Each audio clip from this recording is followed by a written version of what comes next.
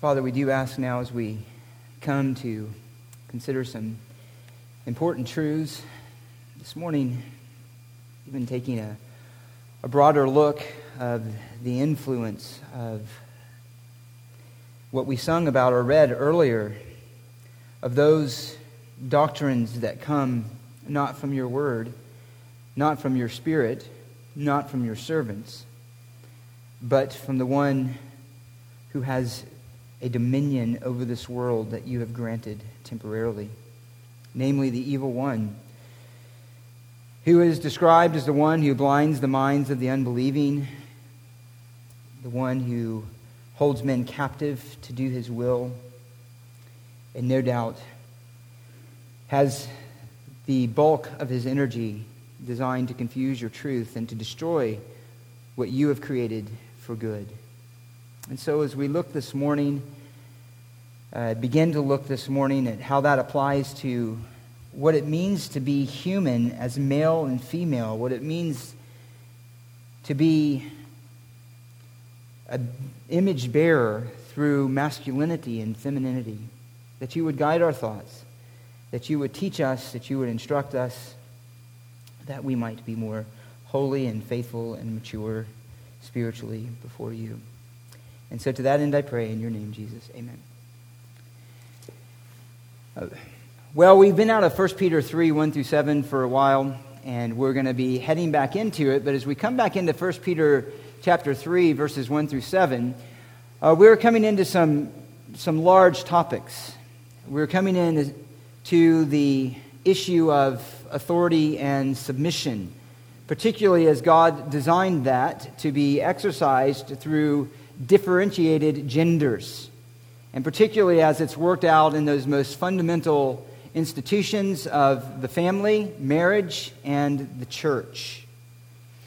So we're brought face to face with some, what have become anyway, in our culture and in our day and in our time, contentious issues. The design and role of God for men and women.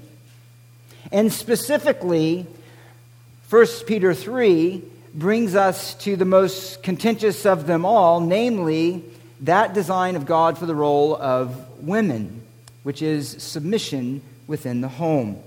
Of course, the corollary to that is the authority of headship given to the husband. So it brings us then to the issue of that hated word, submission and authority. Those words are to many like nails on a chalkboard, particularly that word submission. Even many within the church cannot conceive of the concepts of authority and submission as inherited to gender roles within marriage and the church without equally assigning to those ideas and concepts the idea of oppression and inferiority. The idea that gendered roles of authority and submission could be had among equal members of humanity and be designed by God for the joy of the individual, the good of society, and essential components for human flourishing are, for all intents and purposes, inconceivable, even offensive. And so we as the church ask, why is it this way? Why is it this way? Well, one is because of the misunderstanding and misapplication of those two concepts in our culture and indeed even within the church itself, and certainly because of the abuses that have been perpetuated throughout the history of humanity. But there is another reason, a little more specific, and that is this: because of the incredible impact of feminism on our culture. The incredible impact of feminism. Feminism has wielded a massive influence on our culture and the self-perception of many women, even on our understanding of sexuality, marriage, family, children, the very idea of what it means to be female and male, and the idea and the concept of gender itself. Now, feminism isn't the only cause for those things. It's a confluence of many factors, but at the front of that line, at the front of that charge, is the issue of feminism. Now, as recently as 2013, one survey suggested that 70% of women actually reject that label, including pop culture icons and other names that you would assume would have accepted it. However, since then, it has changed quite a bit. And more are identifying, even championing the causes and the identity of feminism. And it has brought massive challenges and changes to our culture, our nation, and even more importantly, to the church. And it is at the forefront of the issues that we face as citizens of a nation and citizens within this world, both politically, socially, culturally, and again, even in the church. So it is a massive issue. It is an incredibly important subject. And so before we get back into the actual text of 1 Peter 1 through 3, or 3, 1 through 7, we're going to take a couple of weeks to look at this issue this morning of feminism, and then next week of God's design for male and female within the home and within the church, and at the ways that feminism has specifically altered the church's own understanding of what it means to be male and female. Now, this morning, what I intend to do is take a broad look at the issue of feminism. And the goal is twofold, namely to show the history, character, and consequences of feminism that we are immersed in today. And the second goal is to cause us to discernment as a church and to affirm God's good design, His goodness in the design of male and female, and the roles assigned to each within marriage and the church. Now, to accomplish that this morning, I will note simply what feminism is, what feminism has produced, and then what we must do. So what it is, what it's produced, and what we must do. And as I mentioned, this week we'll focus largely on it from a secular perspective, and in other words, its origin and its influence on our culture. Next week, how that culture has infected the church, and then what God's good design is for male and female. Let's begin this morning, however, with understanding what feminism is. What feminism is. Anytime you approach a topic or a subject, you must first define your terms. So how would we define feminism? How would we define feminism? Well, a typical broad definition of feminism focuses on the idea almost exclusively of equality.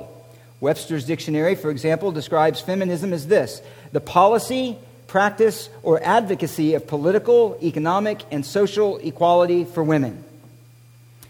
Another dictionary defines it in this way, a little briefer: the advocacy of women's rights on the basis of the equality of the sexes. So, a broad definition emphasizes the matter of equality in all areas of our lived life in this world, economically, politically, and socially.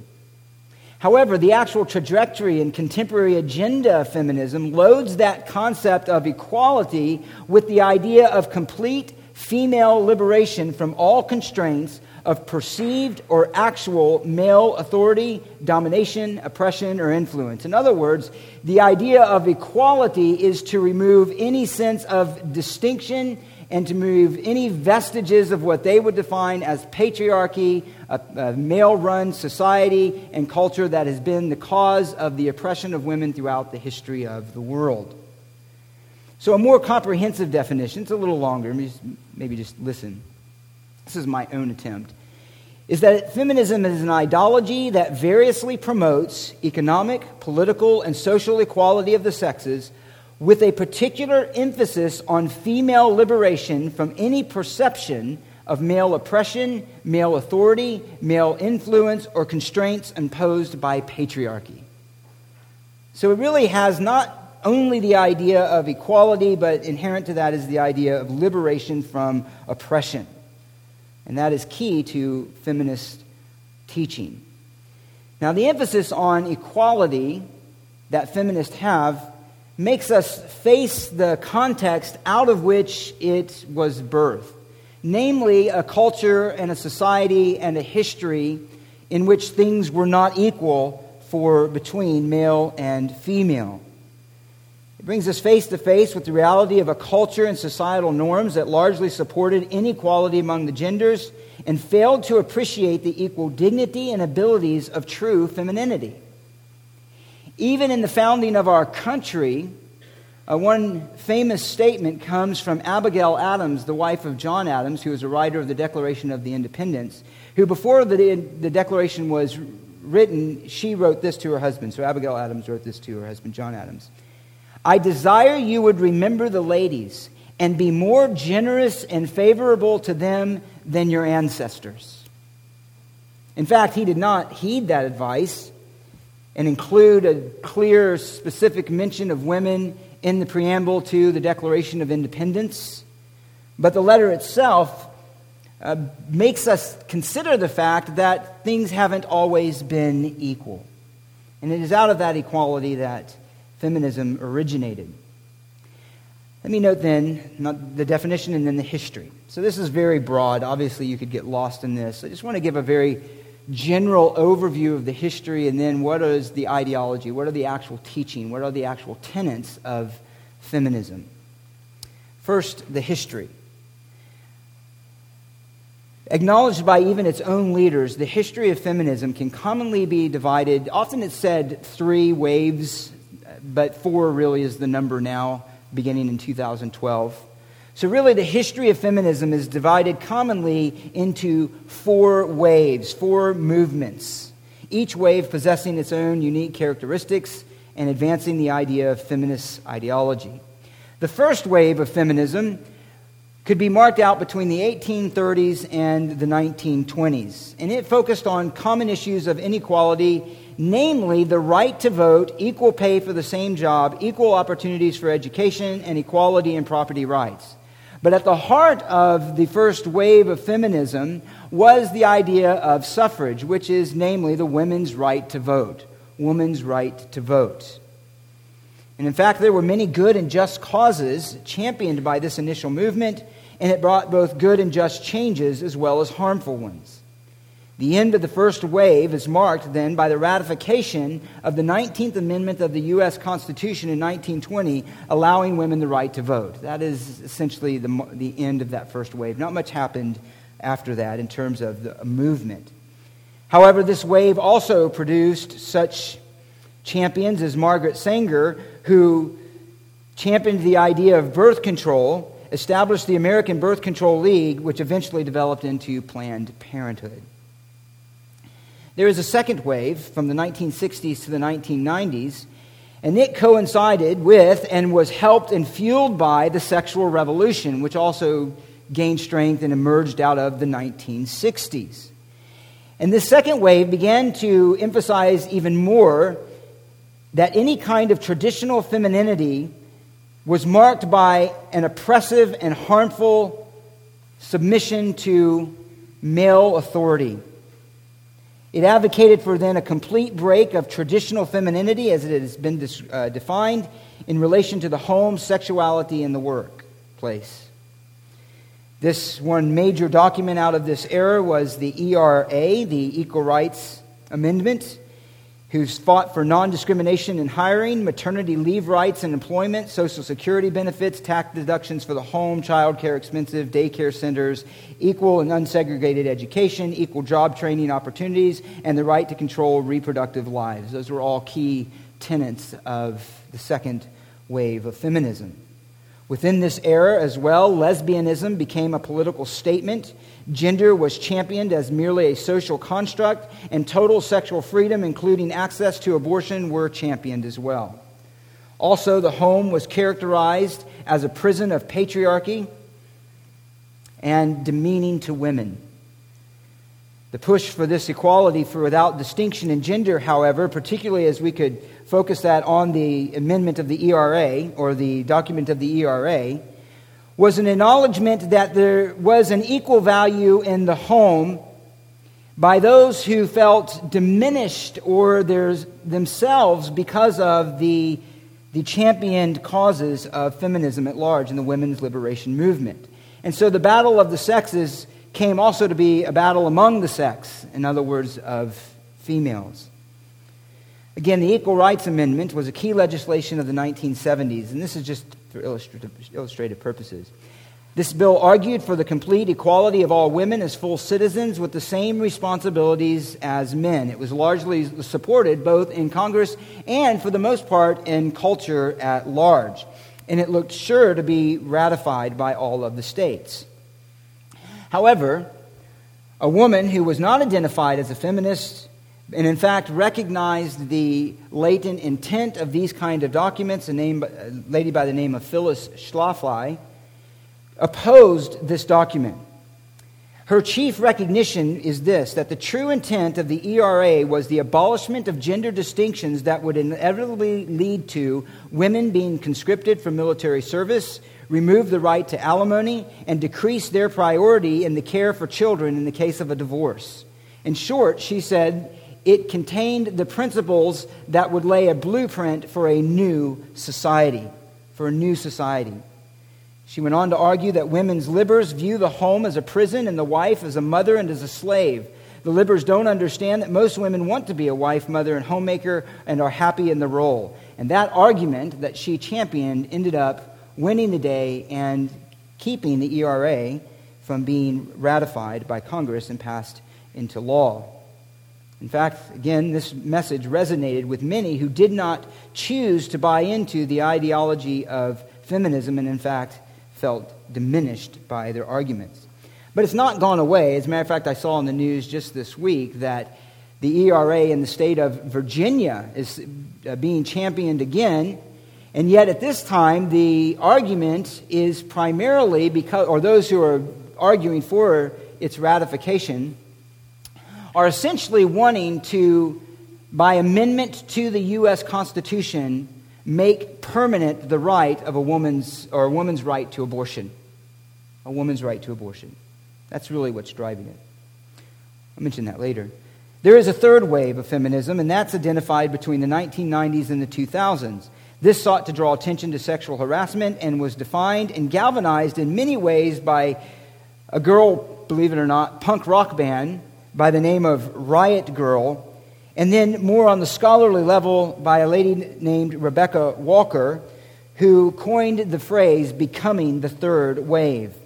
And it was in an article that she wrote in response to Anita's Hill testimony in the Senate confirmation hearings of Clarence Thomas. In this document by Rebecca Walker, she is reacting to what she saw as a threat to femininity itself in the way that Anita Hill was treated in these confirmations hearings of Clarence Thomas. Some of you are old enough to remember those. She writes this, and I'm just pulling out a few key statements. She wrote, "To me, the hearings were not about determining whether or not Clarence Thomas did in fact harass Anita Hill. They were about checking and redefining the extent of women's credibility and power. In Thomas's confirmation, the ultimate rally of support for the male paradigm of harassment sends a clear message to women. Shut up. Even if you speak, we will not listen. To be a feminist, in her words, is to integrate an ideology of equality and female empowerment into the very fiber of my life. It is the search for personal clarity in the midst of systemic destruction, to join in sisterhood with women when often we are divided, to understand power structures with the intent of challenging them. Let this dismissal of a woman's experience move you to anger. Turn that outrage into political power." That echoes Betty Friedman's famous statement, "The personal is political." In other words, that personal rage, that personal individual expression of rage against what is seen as the systemic silencing of women is to turn into political action, into a movement. Now, the goals of the third wave were broader and less defined, but included equality of gender and more universal and had a more universal and global sense of justice, and even took up such causes as the environment, economics, racial equality, sexual equality, and other movements, other causes. Finally, the fourth wave. That was identified from 2012 to present.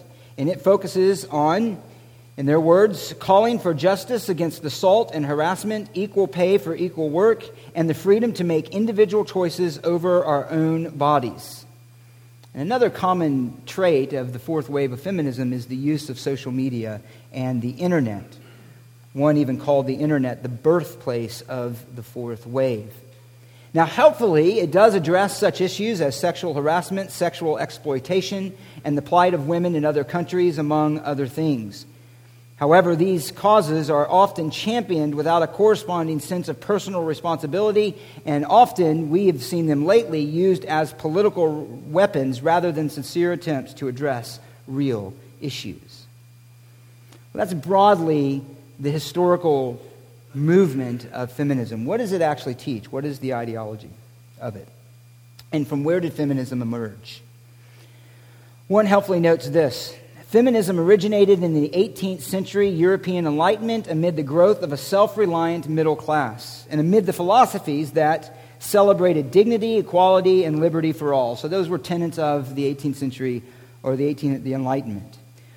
And they sought then to apply those things not only to men at large but to women specifically. And out of this early moment, this early moment of feminism, came two distinct schools that one author, a feminist author, identified as egalitarian and maternal. And I can't improve on the way she described it, so let me read her words. Egalitarian feminism was a progressive, individualistic, and radical. It regarded women as independent agents rather than wives and mothers, and aimed to liberate them through appeals to universal rights. Many of today's self-described feminists are heirs to this tradition. Maternal feminism was traditionalist and family-centered. It embraced rather than rejected women's established roles as homemakers, caregivers, and providers of domestic tranquility. It promoted women's rights by redefining, strengthening, and expanding these familial roles. The maternal feminists argued that a practical, responsible, educated femininity could be a force for good beyond one family through charitable works and a more enlightened social policies. So egalitarian feminism said the very distinction of genders is oppressive, the very idea of the home is offensive, and these are things that must be abolished and must be submitted to the desires of each individual. Maternal feminism said, no, these distinctions are good, these distinctions are right, and they should be celebrated, not destroyed, and that they are necessary for a strong and a healthy society, the distinctions. Now, what's insightful to note about this is that maternal feminism actually had, in the early years, the greater influence in terms of actual numbers and support by women at large. However, because it does not fit into the rage and philosophy of the more radical egalitarian philosophy, it was eventually silenced by the militant attitude of take no prisoners. And this militant approach of radical feminism, with its aggressiveness, won much of the influence in popular culture, but not necessarily in the heart of women themselves. Because as forcefully as it states its case, it cannot erase what is inherent to God's design. Now, this radical stream of feminism is also influenced by larger political and psychological theories, namely of Karl Marx and Sigmund Freud. Marx identified people in terms of social classes, namely two, the oppressed and the oppressor. Adopting that mindset and that political structure, they fit feminism into a portrayal of all women as an oppressed class whose mission is to break free from patriarchal oppression. That's the idea. All women are, as a class of people, oppressed. The goal of all women must be to break free from that oppression into self-liberation. Adopting the teaching of Freud, they justified the need for sexual freedom from the restraint of societal constraints, which hinder the true freedom in pursuit of personal pleasure. Now, obviously, a lot could be said, but what are the key points of it? What are the key points of ideology? Let me give you three. Meant to kind of summarize it. One is this. Feminism teaches or adheres to this principle, that culture, religion, and history reflect male dominance and patriarchy, and this has resulted in the oppression of women, loss of dignity, and their devaluation. That is a key principle. Secondly, they hold that authority and equality or submission and human dignity are incompatible. They're incompatible fundamentally by definition. Within popular thinking, the implication of one necessarily cancels out the other. Submission, and understand this, Submission is inherently viewed as weakness and a concept that cannot escape the charge of devaluing human life. Submission is seen as weakness and a concept that cannot escape the charge of devaluing a human life. As soon as you introduce the concept of submission and authority, you have automatically created a class of inferiority and superiority in which one will oppress the other. And so submission is anathema. Authority within this mindset is inherently viewed as the power to oppress and control another for selfish ends, period. Authority is inherently only a power that is used to control another who is weaker and to achieve its own selfish ends. So authority and submission within this mindset are, again, hated concepts. And they are incongruent, incompatible in the deepest possible sense with human dignity and flourishing. Thirdly, they hold that equality requires then the complete destruction of socially constructed gender roles and expectations in every form. That equality requires the complete destruction of socially constructed gender roles and expectations in every form. That is a key tenet, a key truth of those within the feminist movement, whether it's recognized by all or not. And when I say that, I simply mean by those who fall under its sway, not its leaders and its teachers. After relating the overwhelming and obvious research that displays a difference in gender and suppressed by feminists, one feminist or feminine author notes this, that what truly frightens feminists is their worry that any differences between males and females discovered by biology, anthropology, or neurology will be cited as proof of women's inferiority to men. There is a fear that if there is any distinction, that women are going to come at the bottom of that distinction and therefore return to a system of oppression. They cannot conceive that one could champion the cause of equal rights and the dignity of women and the respect of women and the intelligence of women without buying into their system, which denigrates men, marriage, family, and children, and seeks to obliterate any distinction. Now, and I'm just going to mention this. This is going to be more of what we'll talk about next week. There is much within certain strands of feminism, namely that come out of maternal feminism, that we would, as Christians, a biblically minded Christian, agree with. And agree with the pursuit of equality of those that still acknowledge the distinction and the goodness of genders. And yet, it is that very fact that, at least even to me personally, in reading about this, that emphasized more than anything what the key issue actually is biblically for us as the church and God's people. Namely this, that even within the strand of that kind of feminism that rejoices in the distinctions of femininity, the actual course that each woman takes, is a matter of personal choice and is not itself inherent to the gender itself. So in other words, there is still at its core a rejection of a fundamental role within marriage and within church, a role that is consistent with the characteristics of gender itself, of submission. So ultimately, again, what becomes the dividing line is the issue of submission. We would hold that women are equal in honor, glory, and value as one made in the image of God, equal and oftentimes surpassing in intelligence, spiritual reality, and wisdom, but that God has designed an inequality in role and function in terms of headship and submission. The error is to attach greater or lesser human value to these roles rather than equal value but different function, or to obliterate the distinctions altogether.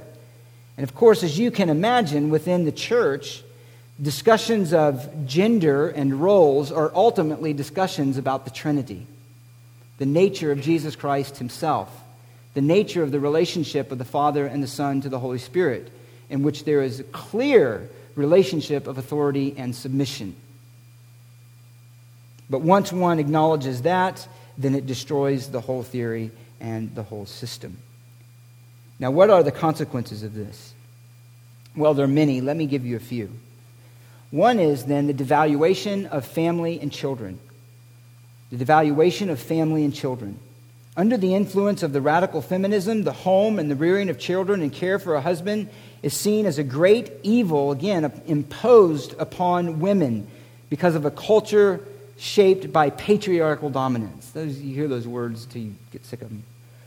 One leader of the feminist movement, I mentioned her name earlier, Betty Friedman, who's founder of the NOW, the National Organization for Women, in her key work, Feminist Mystique, demonized any sense of traditional female roles. One noted this: Betty Friedman called the suburban home a comfortable concentration camp where women suffer a slow death of mind and spirit. So if you love the home as a woman, you are in a concentration camp and you're slowly killing yourself by self-inflicted wounds. The key move of Friedman, one noted, was this: that she attacked a post-war culture that consigned women to the domestic sphere. But here's the key: she did not merely attack the domestic sphere itself, but she did not merely attack the domestic sphere, but she attacked the domestic sphere itself and all the women who chose to live there. So the very idea of that to her was itself an evil. Children were no longer the delightful fruit of sexual expression within the bond of marriage, to be nurtured within the environment of family, commitment, faithfulness, and love, prepared and trained up as the next generation. Instead, they became a burden, a loathsome consequence of sexual delight, a threat to true freedom, or at best a commodity for achieving the goals of a personal agenda. That's essentially what the family became to those. Interestingly, many of these leaders had some history of a troubled or traumatic experience within their own family lives. For many feminist leaders, it was a matter of power in the sense of complete independence, again, from any kind of restraint imposed upon females. It was about a personal expression of freedom. And for many, in one documentary on feminism, the aha moment came when they were made to choose between a career or motherhood, or felt demeaned in some way regarding intellectual abilities or skills. That was kind of the turning point that moved them down this road of radical feminism. Feminist Jane Fonda referred to her discovery of it as her salvation. Her salvation. Her salvation from anything that would diminish her, proving her self-worth through unhindered pursuit of a personal agenda. And this really says a lot about it as a whole. One noted this: feminism is self-actualizing rather than self-giving. It is assertive of its independence and autonomy rather than service-oriented, since service gives up self, while feminism is all about reclaiming power over self. Feminism is strong rather than weak, and self-sufficient rather than dependent.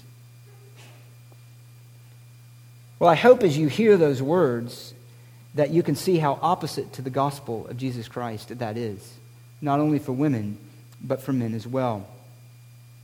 As a result of this teaching, of this attitude, however, there was an emphasis on value, no longer in the oppressive sphere of the home and raising children and of motherhood, but rather value became almost totally assigned to career, the accumulation of power, income, and the world of education. Now, indeed, there has been much success in that, particularly in the world of education. It might interest you to know that now, since that has been opened up and more women encouraged, that most college degrees are actually by women. They hold the highest number by a slight percentage, I think 1 or 2 percentage points the last I saw, a slight advantage over men in terms of BAs, MAs, and PhDs. And so those are, of course, good things. However, even in that, you still see the distinction of gender in the careers that are chosen by those who achieve these degrees. One non-radical feminist author noted this: there are specifically feminine graces and virtues and a specifically female penchant for tenderness, care, and nurture. These realities are reflected not only in women's preference for part-time work, but also in their predominance in the caring professions. Now, just as a side note here, sometimes when we hear statistics of unequal pay, there's factors that are hidden from us. In other words, sometimes that's pay based on part-time work over full-time work, which is chosen, and also by the careers chosen more often by women than by men. So that's also often a very misleading number. Even today, this author goes on to note, at a time when hardline egalitarian feminism is dominant in education, the media, and the women's movement, women continue to far outnumber men in fields like nursing, social work, pediatrics, veterinary medicine, and early childhood and education, which are all good things. So positively, this has provided an environment that harnesses the intellect and contributions of women to a variety of areas of life and has provided financial independence for some that has proved helpful. Negatively, however, it has replaced the career outside of the home as the highest idea and mark of value, relegating the home and child rearing and even the care of a husband as beneath human dignity and a substandard existence. Let me move ahead. Another consequence. So one is a devaluation of the family and of the home. Another is sexual freedom. Sex without burden of marriage and children. Now, to be fair, within feminism, there were two distinct camps in this area. One known as sex-positive feminism, so this would be those who support feminine sexuality through basically it's being brandished. So that would be through pornography. They would be very positive about pornography as an expression of women's sexuality, having multiple partners, failure of commitment, and so forth. And then there are those who were anti-pornography and opposed the exploitation and the objectification of women. However, in the whole, it is the latter, or the first, that won out, the sex positive. Now, one part of this, as I mentioned earlier, is due to the convergence of the women's liberation movement and the sexual revolution of the 60s, which sought to remove all traditional restraints of sexual expression and pleasure. Sexual pleasure was seen as a natural human function to be expressed in any way that was commensurate with an individual's desires, period. Period. That's a discussion on its own. But this coincided with the women's liberation movement, who wanted power over their own bodies. The initial point of attack on sexual restraint and ultimately the institution of marriage was, what do you think? Some of you might know. The introduction of birth control, the pill, was actually championed by a feminist leader. Why? Because the pill, while the pill as contraception has useful benefits both in uses medically and within marriage, the essential motivation for its production was so that women could have sex without the consequence of pregnancy, and to make a way universally available to all women to have sex without the consequence of pregnancy also then was a subtle or not so subtle attack on marriage as the institution where sex was deemed appropriate and designed for. It was an attack on marriage. Why do you need marriage? People, the idea of waiting for marriage to have sex. Why? Because now you've removed the consequences, you've removed the social restraint or stigma, and now there is then the ability to embrace, as they would define it, sexual pleasure on your own terms. They saw pregnancy as itself almost as a great attack on femininity. This also brought gay liberation, with the untethering of sex from marriage, the consequence of children, and a completely individual expression and pursuit of pleasure. Feminism also created an environment for the open embrace of homosexuality as a legitimate expression of human sexuality. And as I mentioned earlier, lesbianism became both a justified expression of sexuality as well as a political statement. One noted this: a significant percentage of radical feminists saw lesbianism as a political statement. One group, called the Furies, issued a manifesto explaining, in their own words, lesbianism is not a matter of sexual preference, but rather of one political choice which every woman must make if she is to become woman-identified and thereby end male supremacy. Do you get that? You're only truly female when you enter into a homosexual female relationship and totally erase the need for a man. Feminist Mary Daly notes, only lesbian radical feminists can rise above the normal experience of male patriarchy. Amazing. It also produced this: gender confusion. If you wonder where does transgenderism come from, why are we in this confused mess that we are in, it didn't pop out of nowhere. It has its roots in the feminist agenda. Part of the radical feminist agenda was to obliterate any distinctions of gender between male and female. Within that agenda, and you'll hear this kind of language, to say that there is a binary distinction alone of anatomy that defines what gender is wrong, but rather gender is merely a social construct. There's no real difference between men and women, only the shape that society gives it. In other words, gender is a fluid reality based on internal experience and self-perception of the individual. And this kind of confusion has reached all the way to the American Psychological Association that makes this statement: sex assigned at birth refers to one's biological status as either male or female and is associated primarily with physical attributes such as chromosomes, hormone prevalence, and external and integral anatomy. Gender refers to the socially constructed roles. Now understand, when you read these definitions, these are the definitions that govern and define political policy and argument, which eventually makes it into law, which affects the family, the home, and the church, and everyone. Gender refers to the socially constructed roles, behaviors, activities, and attributes that a given society considers appropriate for boys and men or girls and women. These influence the ways that people act, interact, and feel about themselves. While aspects of biological sex are similar across different cultures, aspects of gender may differ. I won't go through the whole quote, but one author acknowledges the absurdity of this and says in other areas of medical practice, those not touching on sexuality, an incongruence between one's subjective feelings and reality is treated as a mental disorder. Patients with anorexia nervosa believe themselves to be fat even when they are skeletal. Those suffering from body dysmorphic disorder falsely believe themselves to be ugly. Patients with body integrity identity disorder are convinced they are disabled, though their bodies are normal and healthy. In none of these cases would sound medical practice include ratifying and reinforcing the patient's face belief. For example, they wouldn't provide liposuction to an anorexic. That would be seen as malpractice. And yet we do that consistently in areas of gender. One of the saddest perversions of the sexual reassignment procedures that take place on many prepubescent children, which is increasing.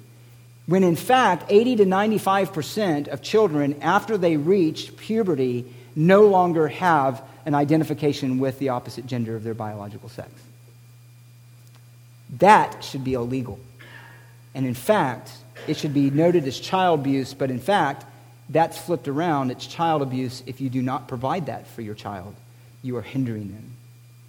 Added to this, attacks on gender are those of traditional masculinity, which has recently been, again, defined by the American Psychological Association, traditional masculinity, as stoicism, competitiveness, dominance, and aggression, which is on the whole harmful. They say in this document, traditional masculinity ideology has been shown to limit males' psychological development, constrain their behavior, result in gender role strain, gender role conflict, and negatively influence mental health and physical health. This actually is an argument already established in terms of federal recognition under the Obama administration, which has a website, notalone.gov, and provided links to organizations that promoted healthy masculinity. One was called Men Can Stop Rape. And among its stated goals, and this I'm quoting, was to promote an understanding of the ways in which traditional masculinity contributes to sexual assault and other forms of men's violence against women. So, to have masculine characteristics such as competitiveness, less emotion, or any kind of sense demonstration of strength is in fact a mental illness that needs to be confronted. One commenting again on this says, for 50 years, so-called feminists have demeaned and disparaged traditional masculine codes of behavior, such as chivalry. Try opening the door for a feminist. Get ready to get smacked. And now they are shocked to find large numbers who grab and grope and sometimes even rape. There were many aspects of traditional masculinity that ought to appeal to those who worry about brutish male behavior towards men. This I'm quoting. A gentleman considers it his duty to treat every woman with utmost respect. Rather than acknowledging the real differences between the sexes and upholding both feminine modesty and masculine honor, feminists were keen to encourage women to become more manlike. And we see many examples of this. Fourth consequence, and I'm going to go through this quickly, is abortion. Abortion. According to militant feminism, a woman cannot be said to have equal rights with men if they do not have authority over their own bodies and reproductive rights. Again, this is what they mean by equality. Don't be fooled by that word. What they mean then is if men can have sex and not be burdened with children, a woman is only equal if she can have sex as many times with whoever and how often she wants and not be burdened with children. Therefore, fundamental to femininity is the right to terminate a pregnancy in the womb. That's the argument. Although the overall number of abortions is decreasing, there are more than 800,000 abortions per year. 1 out of every 4 women, it's stated by the age of around 30, will have had an abortion. 1 out of every 4 women. With over 58% of that number being women between 20 and 29. One site broke those statistics down in this way: 1 abortion every 30 seconds, 120 per hour, 2,899 per day, and over 57 million from 1973 to 2013. I think those are just within the United States. There is an increase also in the acceptability of brutal abortion practices with the argument for the legalization across the board. It's not in every state, but the argument for the legalization of late-term abortions, being many who are killed while fully formed babies with a high chance of survival outside of the womb. Matter of fact, it's not uncommon to hear babies who are born breathing and healthy that in a hospital would be sent to the ICU for the proper care and develop into healthy children that are murdered on the table. This is feminism, folks. This is feminism. Abortion has become the central championed issue among feminists. One feminist stated that it is, listen, the only power we have. The only power we have. Now, this, of course, wasn't a part of the original, the suffrage movement, but it is what has become identified with feminism now. Now, in light of what we've been looking at in Genesis 3, this stands in direct contrast to the glory of woman and to her who was named Eve in verse 20 of Genesis chapter 3. Now, the man called his wife's name Eve because she was the mother of all living.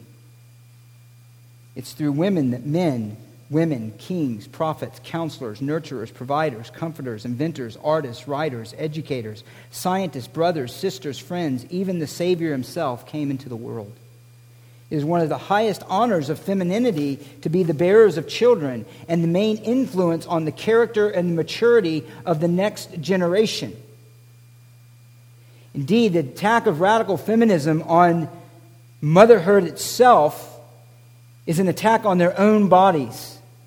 There is often in their literature almost the sense of a hatred of being female while they claim to champion its causes. One popular feminist, Germaine Greer, wrote this: menstruation, she wrote, was a horror and a bad joke. And women should not resent it as an inconvenience which causes tension. Should they not consider it an inconvenience which causes tension before and after and during, unpleasantness, staining? There is no rational ground to maintain that menstruation as we know it must be irreversible. It's a hatred of our own body. And there's more to state with that.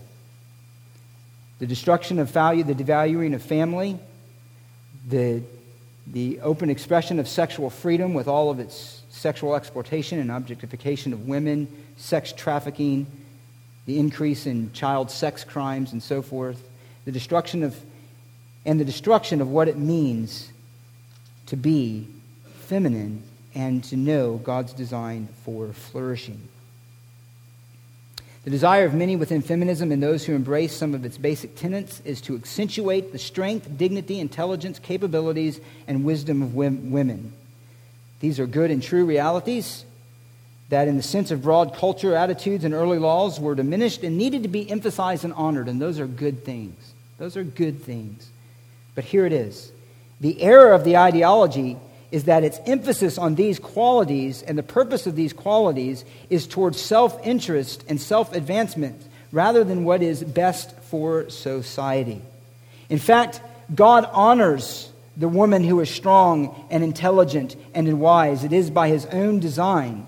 At the end of the book of Proverbs, and the godly wife who epitomized the very essence of the book, so epitomized the fear of the Lord, epitomized strength, epitomized diligence, epitomized intelligence, epitomized dignity, and epitomized women. Of this woman, God himself has said, her children rise up and bless her. Her husband praises her, saying, many daughters have done nobly, but you excel them all. Charm is deceitful and beauty is vain. A woman who fears the Lord, she shall be praised. Give her the fruit of her hands and let her works praise her in the gates. The overall fruit of the feminist movement, however, is to increase divorce, abortion, sexualization of the youth, create a culture or promote a culture of pornography, the objectification of women, sex detached from the concepts of relationship and commitment in marriage, family, children, love, confusion of gender, and attack on gender distinctions that rightly understood and pursued are essential to human flourishing. That's the product of it overall. And here's where our danger comes as the church. And we're going to wrap it up with this in one more statement. Here's where the danger comes for us as a church. It's in this. That the right causes of equality, both legal protections, opportunities, same pay for the same job, those type of things. The right causes of equality in confronting abuse become the front door to the ideology that fundamentally rejects true femininity as God designed. In other words, the subtle lie and deception is this: that you cannot champion the cause of true femininity with their dignity, intelligence, strength, wisdom, skills, and ability, and the contributions made to society without embracing in some of its form the ideology of feminism. That's the hook. If you champion those things, then you have to buy on in some level. It's as if only feminist ideology champions those things. We as the church need to champion those things. And it is a direct attack on biblical authority and ultimately on women. It is an attack on the family, on society, and on the gospel itself. But let me note one point. And this is going to take us into next week and look at it more specifically in the church and even its beginnings in Genesis chapter 3. But here's what we have to ask ourselves. And I know some of you already do, but some of you may not. And certainly it's been my experience that many who profess Christianity do not. Who are you going to believe? It's that simple. Is culture, contemporary academia, which doesn't even agree with itself, pop singers, movies, or whatever, or going to define your view of femininity, or Scripture itself? What is going to define reality for you? Here's the deeper issue, and this will take us into the table. Let me quote from one author. From a Christian standpoint, while removing injustice whenever possible is exceedingly important, in the ultimate analysis, humanity's main problem is sin affecting both genders, not merely men. Though it is granted that men as leaders will often abuse their power in sinful and abusive ways. What women like men need the most, therefore, is salvation in Christ, not liberation from all male leadership. True freedom comes only from living in accordance with God's will and, paradoxically, submission to God and His design for men and women, which marks the sole path to true freedom. End quote. Yes, there are abuses. Yes, there are ways in which sin has infected the way that these gender distinctions are worked out in human history and even among the church. But the lie of Satan is to reject those distinctions themselves and fail to see God's goodness in them, and even more, to make the cause the freedom from abuse rather than the freedom from sin. To make submission something devalued rather than that which was ultimately displayed in the Lord Jesus Christ himself and designed by God as the means of human flourishing, of advancing the gospel, of affirming the gospel, and affirming the glory and the true dignity and strength of femininity. It's whether we're going to believe the lie of Satan or the truth of God's word, live by what appeals to the flesh, or what will produce true growth in Christ and human flourishing. It really comes down to whether we understand the gospel. And the submission that God designed in the role for femininity, the submission and authority, the difficulty of that ultimately comes down to the difficulty as well of submitting to the gospel of Christ himself. Who is Lord? Who is Lord? Who knows what's best? Who am I going to believe? Well, I know that wasn't as much in a passage. We're going to get there. But that was to set the scene of what makes the instruction of God in 1 Peter 3 so offensive and so hard to us. Wives, submit to your husbands, even to those who are disobedient to the word. With that, let's pray and prepare our hearts to come to the table instituted by the Lord Jesus Christ. I'll pray. The men will come forward, and then as Kathleen plays, the men will hand out the elements. Father, this is the world. When you say that you delivered us from the domain of darkness into the kingdom of your beloved Son, this is the domain of darkness from which we have been delivered. And the glory of living in light of the lordship of Christ and in the kingdom of your Son, expose that more and more to our hearts. And help us to understand your glory and the design of male and female. Not merely your glory, but your glory expressed and demonstrated in your goodness. Help us to embrace it, that we might live righteously, enjoy you forever, and model and demonstrate the reality of the gospel to a watching world. To this end I pray, in your name, Jesus. Amen.